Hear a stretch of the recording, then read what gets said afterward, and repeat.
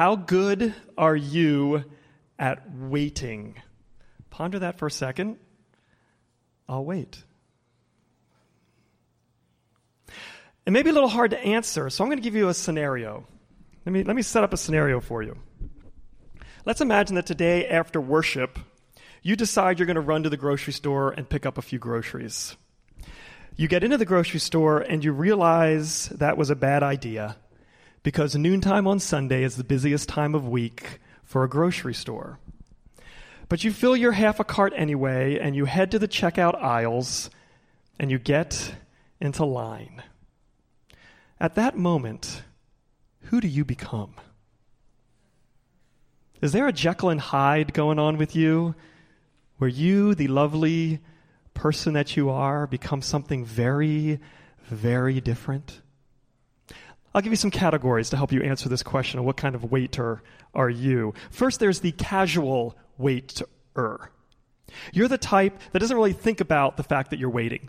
You stand there, you poke around on your phone, you're very interested in all the checkout stand items and memorabilia and stuff, so you're kind of looking through the magazines and at the crossword puzzle book, and you're pondering how is it that the American culture can have so many different types of gum. These are the kinds of things that are going on in your mind as you stand in line. It doesn't really bother you that you are in line. You're a casual waiter. There are, I'm told, a few people in the world that are like this. And then there's the rest of us who think we're like this. And then there might be the few holy ones among you who are like this. The casual waiter, it's fine. You'll wait. But perhaps you're one of these others. Perhaps you are the frenetic waiter or the frantic waiter. You're the kind that you see this whole checkout line as a game to be figured out. You're constantly monitoring the line flow. Should I jump lines? Should I go? Well, let's see. You're constantly working through that. You're the one that eyes the cashiers as you approach the checkout line to somehow determine simply by sight how quickly they're going to get you through the line. And you find yourself saying to yourself, with no evidence at all, you find yourself saying, no, not her, she looks slow.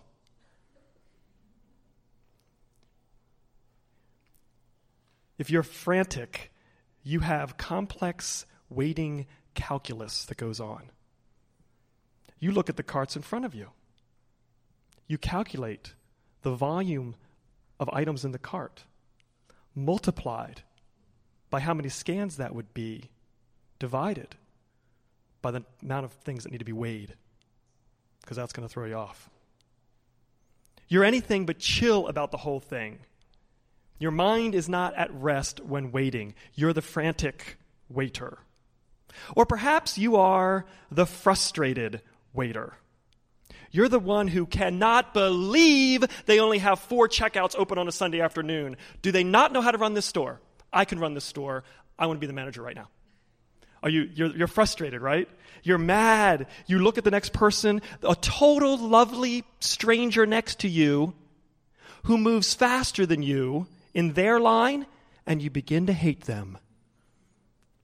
Why did they get in the faster line? I'm always in the slow line.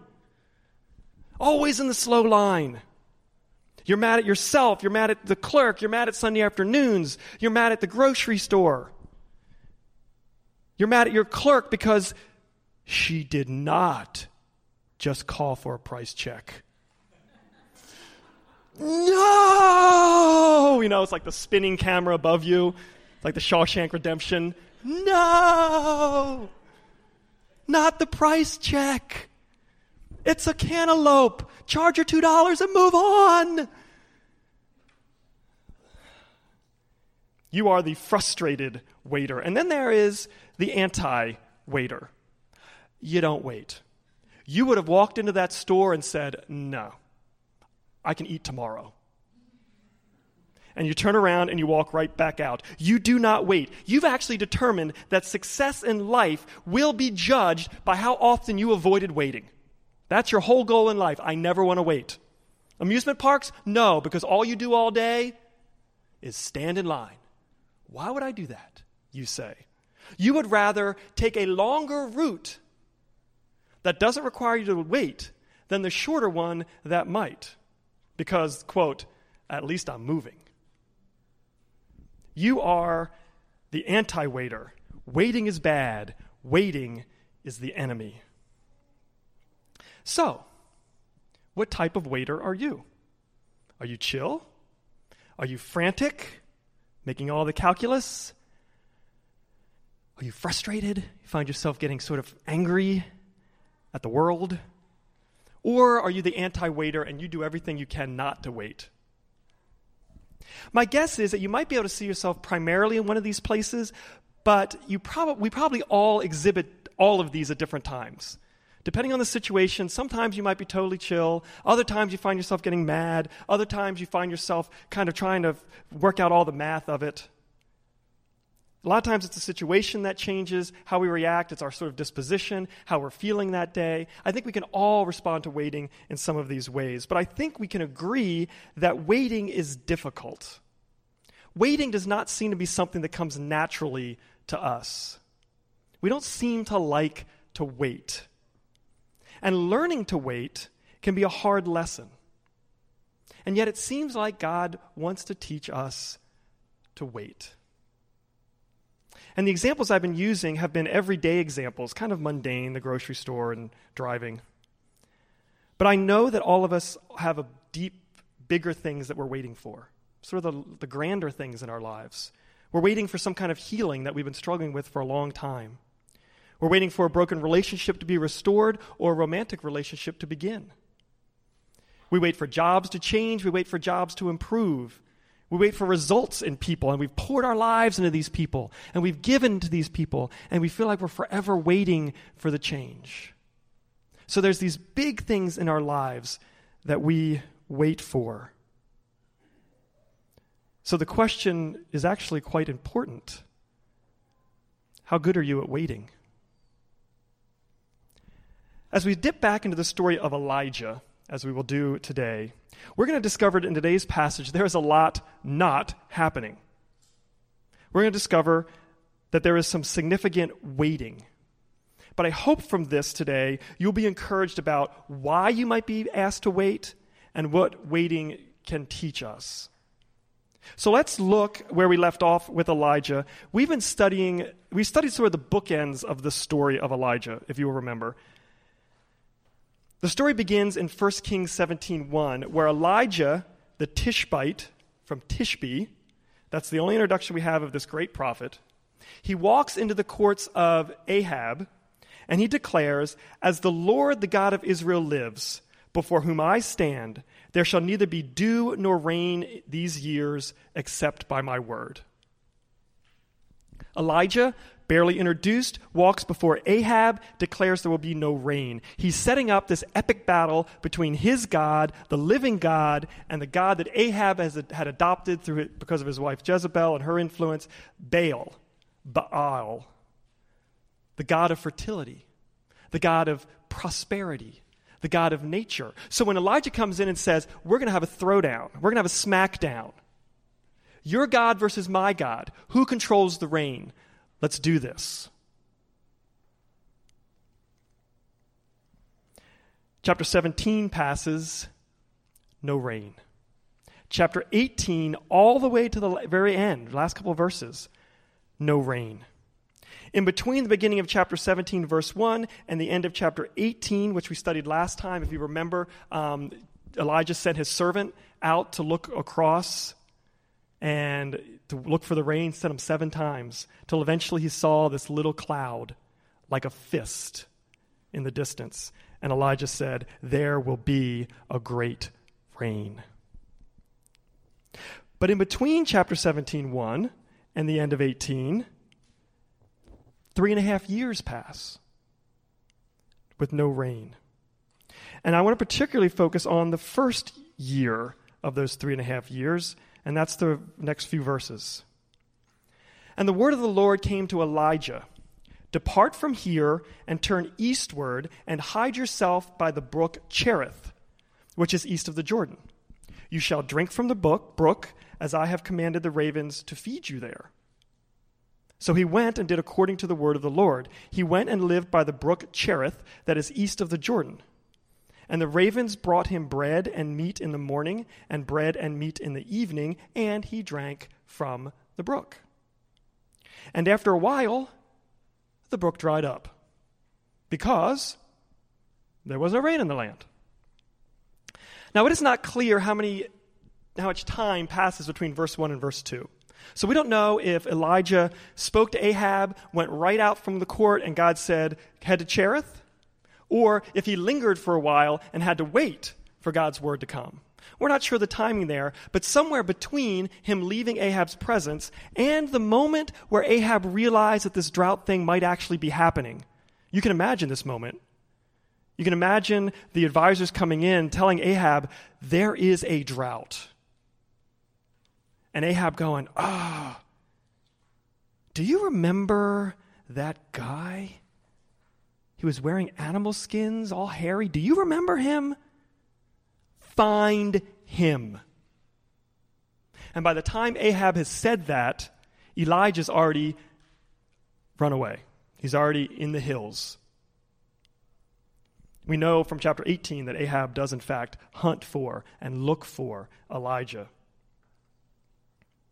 Elijah would have already been gone. He would have disappeared in the crags and the caves and the ridges of Cherith. Alone, devoid of almost any form of life, certainly no human life, up with Elijah. It would have been a solitary existence of waiting. Even the name Cherith means cut off. Elijah is cut off. But notice that Elijah is going exactly where God wants him to go. Elijah was told to go to Cherith, which I think brings us to our first principle of waiting, and that is this: God can lead us into waiting. God can bring us to a place of waiting. God told Elijah to go there, and he went there, and he waited until he was told differently. He stayed where he was at until God told him differently. What was life like for Elijah during this time at Cherith? Why would God lead anyone to that kind of place? We don't have a direct explanation here, but through the testimony of Scripture, we see that it's not infrequent that God takes his people or someone who is going to be his spokesperson or his follower and takes them through a kind of wilderness experience, a kind of cutting off and a kind of honing of character, sort of smoothing out our rough edges, building in us a kind of strength that we could not build were we not waiting. Were we not alone and separated? It's a kind of crucible for our lives. This is not rocket science. I think that this is sort of understood somewhat in the human nature, even those who aren't Christians. I just spent a week, as some of you know, at an AP English language and composition camp, which for you sounds like I know that sounds like one of the rings of hell to you, but I actually enjoyed it. I spent the week writing essays, grading essays, talking about prescriptive versus descriptive, and talking all about, but it was in Vermont, which may make it a happier thought for you. No, it still doesn't make it any better. It's like, you can think of much better things to do in Vermont? Yeah, probably. Our instructor, though, was a teacher at a boarding school in, I guess it was northern Massachusetts, southern Vermont, down in that area, right in the Green Mountains area. And he informed us and shared with us that his school doesn't have classes in March, to which all of us were like, we'd like to figure out how to pull that off. Well, at his boarding school, they spend 2 weeks skiing, because that's what they do. Actually, his school day is 8 to 12 for classes, and then 12 to 4 is skiing, and then 4 to 7 is classes. So skiing is a bit... I don't know. Whitewater rafting was one of their sports. So 2 of those weeks, skiing. The other 2 weeks are for special trips. So the freshmen go on a service trip. The sophomores have a class trip. The juniors have what's called the OB, which is outbound. And they take juniors, these would be like 16, 17-year-olds. They take them out to the wilderness area of Vermont, the mountains. In March, it's still very cold and very snowy in Vermont at this time. And they do all this wilderness training that they've done all year. And then in the midst of the 10 days, they send the kids out by themselves to live for 3 days. They give them, he said, a pail of food and a tarp. And they're supposed to survive for 3 days. But what they don't give them is even more interesting. I think they give them a few other supplies, of course, but they don't give them phones, no watches, no Kindles, no books. He says, in fact, they give them a pad of paper to write on and an unsharpened pencil. So part of the experience is figuring out how to sharpen a pencil in the wilderness. And of course, the idea of this is that they're supposed to spend time with themselves. You may be wondering, is that kind of dangerous? There were a few people that asked that, and he said, actually, this is a little bit of a parenthesis, but they kind of know where the kids camp out, of course. And the kids, though, sort of at some place nearby, kind of up, down mountain from their campsite, will put a stick. Every kid has sort of a stick that they put out at the base of wherever they're camping, and every day they have to tie a ribbon on it. And then the leaders come around and check to make sure a ribbon has gotten tied on each day, and that indicates that the student, at least in the last 24 hours, has been, conscious. So I'm going to try to put this through at my school. I'll see if they'll let me do that. He tells stories, of course, though, of the students that come back from this experience. 3 days of essentially waiting and being with themselves. And he talks about how this testing and this honing created a crisis in them of who they are, what they want to be, what they believe, how they've been treating other people. It's sort of this, you just have all this time in waiting for honing and for chiseling and for smoothing out. It's hard learning, right? It's wilderness learning. Waiting is wilderness learning.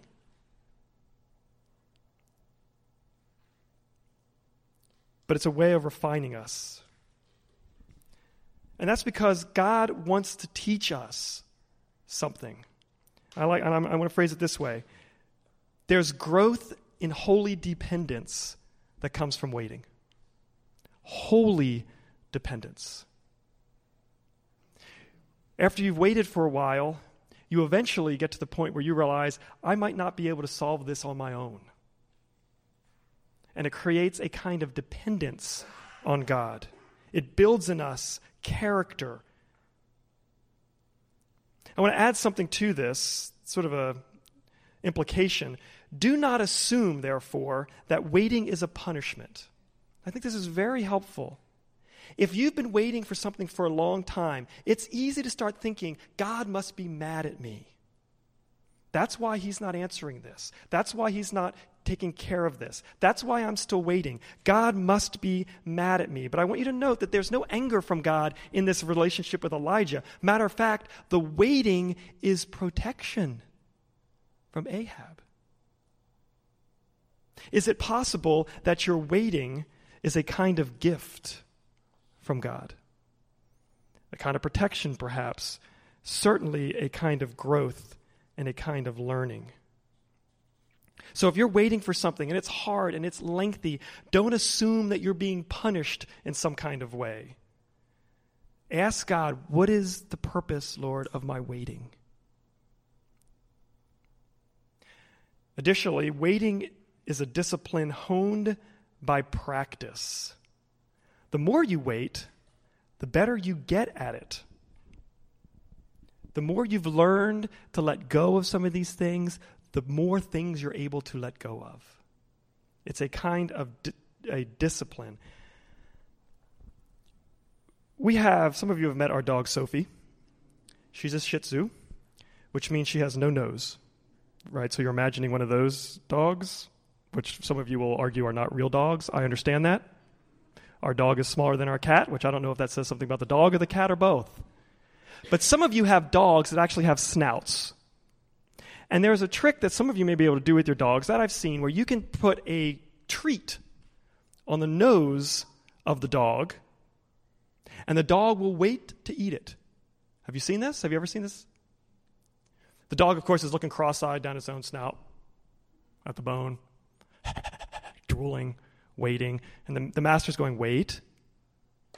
And then there's some command, right? Go or eat or something, and the dog snaps it out of the air off his nose. The dog has been trained to wait. That is not natural behavior, right? He's been trained to wait. Likewise, I don't know how natural waiting is for us. It's a discipline that we learn. We too need to be trained to wait, but it can be difficult waiting. Look how this verse ends, or these verses end. The brook dries up. Friends, this is a problem when you're living alone in Cherith. And not only did the brook dry up, but we know that Elijah, for the weeks leading up to this, maybe the months leading up to this, was watching as the brook dried up. This is a hard waiting that Elijah is a part of, a hard training. Can you imagine watching the brook drying up, waiting for a word from the Lord, waiting to be told where to go, and hearing nothing, and then the next day the brook's a little drier and a little drier? It is a hard kind of waiting. Can you imagine? Well, my guess is that you can imagine. Because some of you are in a place or have been in a place where you've waited so long for something, you feel your resources drying up. You feel like I cannot survive any longer. You feel your resources of patience, you feel your resources of energy, you feel these things drying up because it is a hard training. And it wasn't until the brook had totally dried up, until, it'll be the next verse will say, and then the word of the Lord came. It's not until the brook dried up that the Lord is told, or that Elijah is told to go. But in the midst of this hard training, I want you to see this, in the midst of this hard training, in the midst of this difficulty, in the midst of this dwindling brook, there were still the ravens. Twice a day, like clockwork, morning and evening, came the ravens in the midst of the waiting. God, even in the most difficult of waiting, will provide for us. It's interesting to me that Elijah's in this big waiting period. He's waiting for word of the Lord to come about him moving, about the rain coming. But in the midst of every day, he had waiting. There was waiting embedded in the waiting. You see that? Waiting for the ravens to come at night. Waiting for ravens to come in the morning. Waiting for them at night.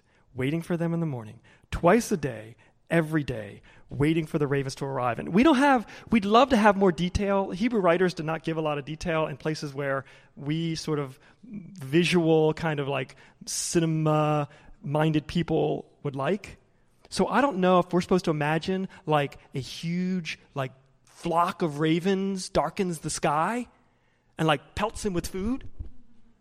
Or if it's sort of single solitary ravens that just sort of tweet on by and drop food for him. I don't know what the picture is, but either way, whether it is the swooping sound of the entire flock or the distant chirping of single birds, I can guarantee you that Elijah became attuned to the sound and the rhythm of God's providence.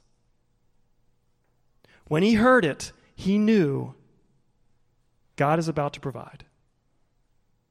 Elijah was attuned to the sound and the rhythm of God's everyday providence, and so must we. In these long periods of difficult waiting that may be stretching and hard and refining, are you attuned to God's provision in the midst of that waiting? Can you hear the ravens? Can you see the way God cares for you each day? Can you see the grace of God dropped into your life here and there, a friendship, a conversation? Your garden actually grew. Look, I have tomatoes. Little moments where it's actually the flapping of ravens, reminding you that God, even in the midst of your waiting, is still providing. Don't miss the moments of God's loving grace in the waiting. There are lessons to be learned, and I'll start closing with this. There's lessons to be learned in the little waits of life. So don't miss the lessons to be learned in the grocery store line. These kinds of waits, these little waits, can be provisions from God as well. Moments where we can show God that we get it. I understand the value of waiting. Waiting can be holy moments. Those few moments in the grocery line, those few moments you're waiting over here, could be a moment for a conversation, could be a moment for a kind word. These little waits can be a moment to smile at a stranger, or just to simply resist the urge to hurry. So even these little moments can be practice of waiting for the larger moments. Finally, waiting helps us reflect God's own patient heart. When I was a kid, there was a Christian sing-along program called The Music Machine. So you'd have to be sort of roughly my age or somewhere around there. This is a late 70s, early 80s. I'm seeing some people nodding, so that's very exciting to me. My memory of this was the blue cassette tape, and it had like a songbook with it. It was very kind of like late 70s, early 80s, Fraggle Rock, psychedelic. It was a little bit that direction.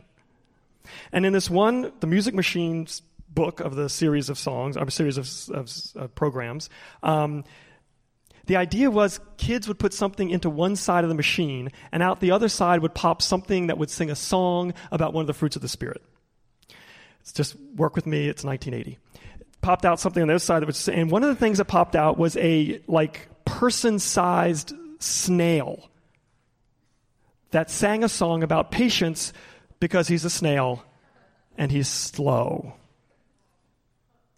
And so he came out, and if you weren't disturbed by the fact that there was a now human-sized snail facing you, you might be able to listen to the song, which he sang in a super low, super slow voice. He said, it was a whole octave lower than this. Have patience,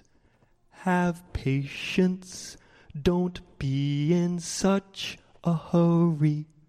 If you get impatient, you only start to worry. Remember that God is patient too, and think of all the times when others have to wait for you. Wasn't that lovely? Oh, thank you. Barbie, thank you for being my doo-wop singer in the background there. I love that song, and it's because it's a great 3-point sermon in it. Patience builds character in us. Patience helps us to understand the heart of God. And patience helps us to remember that the song helps us to remember that other people frequently have to wait for us. And I don't just mean they have to wait for us to be ready to go in the morning. They have to wait for us to get it sometimes. They have to wait for us to ask for forgiveness sometimes. They have to wait for us to look for a kind word sometimes. They have to wait for us to ask for kindness. They have to wait for people wait for you. You wait for me. There's a lot of waiting going on. And in a very real sense, that reminds us of the patient and caring heart of God. Waiting can be a difficult task, but it's one where you are becoming more like God. It may be a hard learn. It may be a hard time. It may be a hard process. But anytime you're becoming closer to God, it's worth it, and he will give you the providence to succeed through it. It reminds me, as we close, of Isaiah 40. The Lord is the everlasting God, the creator of the ends of the earth. He does not grow faint or weary. His understanding is unsearchable. He gives power to the faint, and to those who have no might, he increases their strength. Even youths shall grow faint and weary, and young men shall fall exhausted. But they who wait upon the Lord shall renew their strength. They shall mount up with wings like eagles. They shall run and not be weary. They shall walk and not faint. Let's pray together. Lord, we know that it's hard to wait. There's things, all of us, each one of us here has something in our life that we'd like to happen right now. We say, Lord, make it happen. Lord, make it happen. And you're telling us to wait, and that's hard. But Lord, we trust you. We trust that you love us. And we trust that you are honing in us a character that is more like your own. You're honing in us a patience that we can have not only with ourselves, but with each other. You're honing in us a character that's more like you. So I pray that in the midst of waiting, even though we may wrestle with you about it, that's okay, we'll wrestle. But in the midst of that waiting, that you would help us to see the moments of provision. That you would help us to see the ravens of grace. And that you would strengthen us as you promise in Isaiah. That you would carry us up on wings like eagles. That we would not grow weary and that we would not faint. We lift this prayer up in Jesus' name. Amen.